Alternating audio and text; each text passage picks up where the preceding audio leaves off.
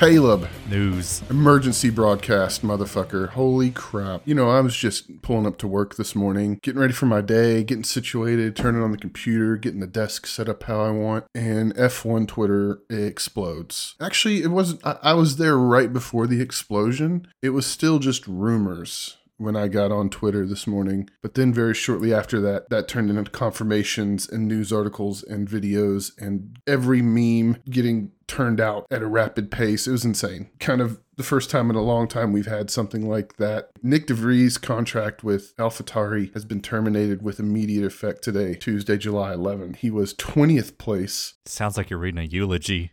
I know.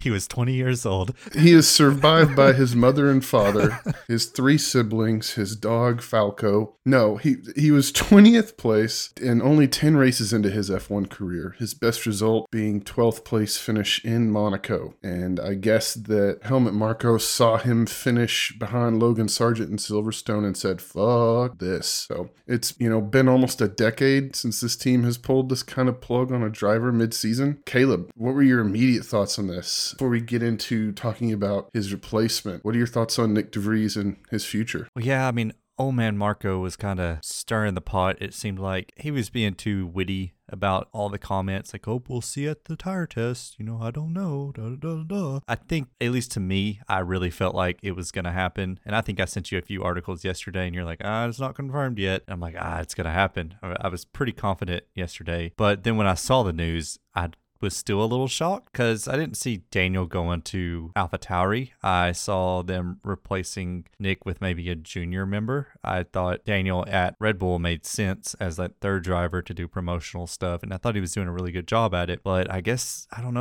they saw something at this practice and they just need some veteran material over at AlphaTauri because that team just sucks right now. I really don't believe that the practice had all that much to do with it. I think they've seen what he's been doing in the simulator and they made up their mind a while back, but they needed some kind of public show to justify the move. I'm like, you see how great this tire test was? Because, it looked fine, I'm sure. I think it was like, if that had been a qualifying lap at Silverstone, I think he would have lined up P8th or 7th or something. Again, we don't know how the car was loaded and we don't know much about the tire compounds and stuff like that, but still, it wasn't earth-shattering like some people were hypothesizing it might be. He would have qualified better than Perez.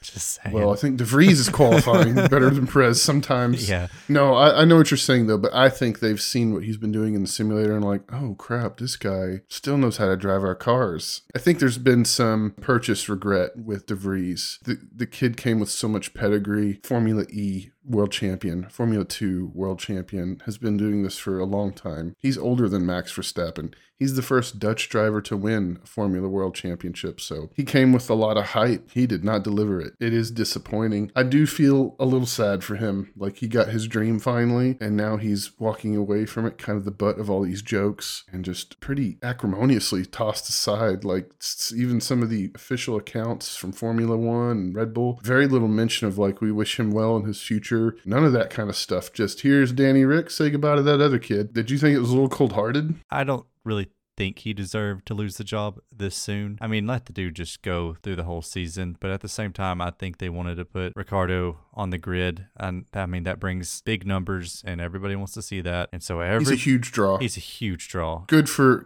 promotional, good for advertisers. Yeah. And their whole angle is to rebrand, so it makes sense, don't you think? Tinfoil hat, maybe F1. They were like, hey, let's put Daniel Ricciardo back on the grid so we can get some more views because everybody's tired of seeing Verstappen win every race, so our views are getting hurt right now. We need some parity. Go full WWE on this thing. At the end of the day, they're selling an entertainment product. Yeah. Buy our tickets, pay for the app, talk about us on social media, perpetuate the machine. I wouldn't be surprised if there was like, hey, what are you guys going to do with Daniel? He's under contract with you. I think it serves a whole bunch of purposes for them. AlphaTauri's in 10th place right now. It's the lowest they've been in quite a while. Pretty meandering team. I think they're looking to refresh that brand. I wouldn't be surprised if that name change comes sooner than they say it might. Daniel's going to be a big piece of that. I think it also kind of serves to like wave a missile at Perez. Like, hurry up or this is going to explode all over you. They say history doesn't repeat itself, but it rhymes. But this marks Daniel's return to a team that he got promoted from almost a decade ago when it was Toro Rosso. He's been reinstated after only half of the tire test session at Silverstone. He didn't even finish the tire test session. They did it in the middle. So the rumors have kind of been circulating, like Ralph Schumacher was yapping, and I feel like Helmut Marko never shuts up. God, like half of the F1 news on Twitter every week, it's Helmut Marko said. It's just kind of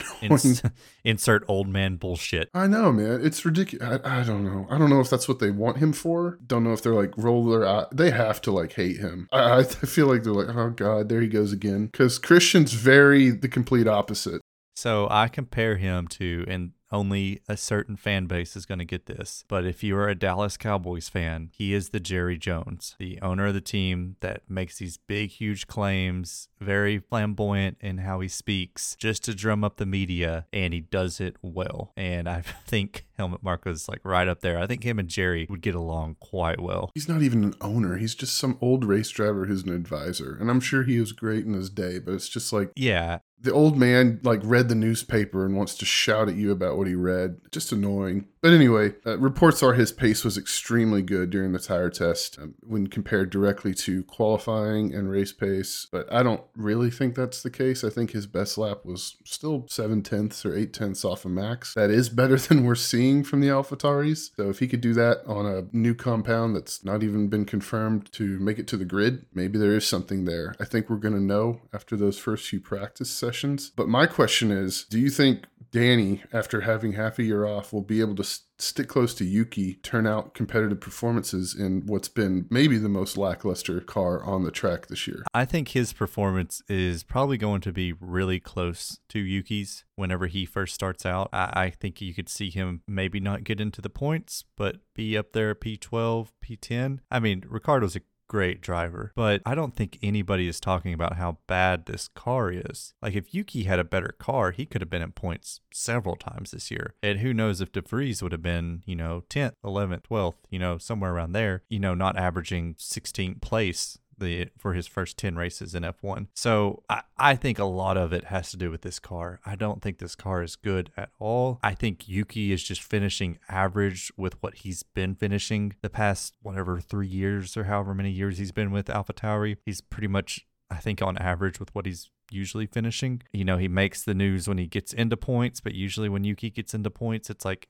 8th or 9th or 10th or something. It's low on the grid. It's never like close to a podium or anything like that. So I see Daniel performing as well as the car is going to perform. But I don't know if he's going to outperform the car. I think it's just going to put a lot of pressure on Yuki the first few races, because what's going to happen is if Yuki doesn't turn it out and stay ahead of Daniel and he lets Daniel around him, they're going to start tuning that car to Daniel's specifics. And that may not be for Yuki's benefit. So if Yuki can't stay ahead of him, he's going to become the second place driver and the car is not going to be outfitted for him as much. So that pressure for Yuki starts next week in Hungary. And there's all this talk about this is a layup to get Ricciardo back into Red Bull, and I think that's going to be something that we see more down the road. It definitely wouldn't shock me. I think Perez has the benefit of time, and yeah, I think we're going to know very quickly this next weekend, once we see some free practices, what Daniel's going to be able to do. Yeah, I mean, just talking about Perez real quick, he's got the benefit of having a car that can win and has won. So you're looking at him more from a performance of the driver perspective and not from the car perspective, when it's kind of like the flip side at that AlphaTauri. You have to outperform the car because it's so crappy. That's a great point. So I think if Ricciardo gets in like 10th, he starts scoring points for the rest of the year. Like, say he scores a solid, 10 points at the end of the year, then we kind of have to start asking questions about Perez. And that's only if Perez keeps not getting past, the first qualifying session. If he still is just barely,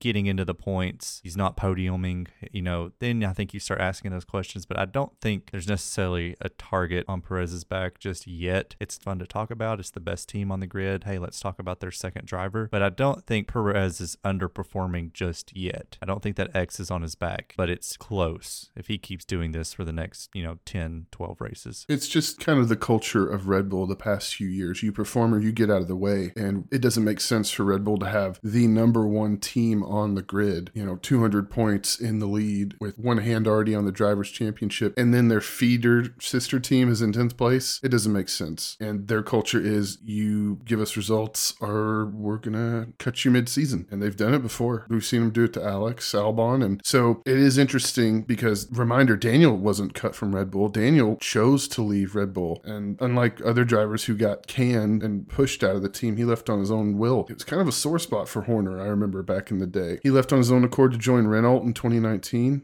As kind of like Red Bull is still recovering and trying to fight for that world championship. Do you think this is going to make a huge impact on AlphaTauri's season results by the checkered flag in Abu Dhabi? I think it can. I think they can go up the grid and, maybe at least surpass Haas. Alfa Romeo, Williams only has 11 points. So they're only 9 points behind Williams. I think you have now 2 drivers who can get into the points. Now, we've said all along there aren't but 2 spots most of the time in the top 10 to even get points. It's so competitive right now. Now you got McLaren jumping up the order too. Yeah, I would argue the field is even tighter now that you have Daniel Ricciardo in there, because that's a savvy veteran driver in the back of the grid that is, not just this speed bump that de Vries was. There's my meme. So it's going to be interesting. Only time will tell what's going to happen. I hope Ricciardo does really well. Everybody loves Ricciardo. Would I love to see him in a Red Bull? Yes. But I think that's kind of predicting things way too ahead in the future. At the end of the day, I think we would prefer it if they both got to stick around in some capacity. I imagine Nyck will probably get a gig being a test driver somewhere or a reserve driver. So I don't think he's going to go away completely. And he might, he's got a lot of friends up and down the paddock now. So I imagine he will find a slot somewhere down the road. Maybe Alex Albon moves up the grid and he goes to Williams next year and can turn in some more lucky performances in that car that maybe he felt more suited to. So I think at the end of the day, really excited to see Daniel back. Really excited to see Daniel back in a car. Hate that it's at the expense of someone else's good fortune. But man, if this is the preview of what we have to come for silly season, I think it's going to be a really interesting summer break, Caleb. Only 2 races to go. You think we're going to see some more big moves like this? I don't know. It's hard to tell because that Williams car is actually looking good. I thought Logan Sargent was going to be the first one to go out, but he was almost in the points last week. So Piastri's not going anywhere. That's true. It's like, I don't really see anybody leaving. I mean, you got the 2 Alfa Romeo drivers that aren't really performing amazingly, but I think they're kind of holding their own. At least Alfa Romeo has 9 points. AlphaTauri was definitely the sore spot. They barely just got 2 points. So that was the team that needed the change. Well, it'll be interesting to keep an eye on that. I'm glad we have a race next week to kind of get a preview of what Ricciardo is going to be able to do. I imagine it'll be after the summer break when he's, getting into his groove again. But we're going to get a preview of that next week. So, Caleb, I appreciate you joining me for this emergency broadcast. I appreciate you guys for checking out our video here. If you liked this, be sure to check out our full podcasts wherever you listen to shows. Check us out on YouTube at Formula Breakdown, and we'll see you later.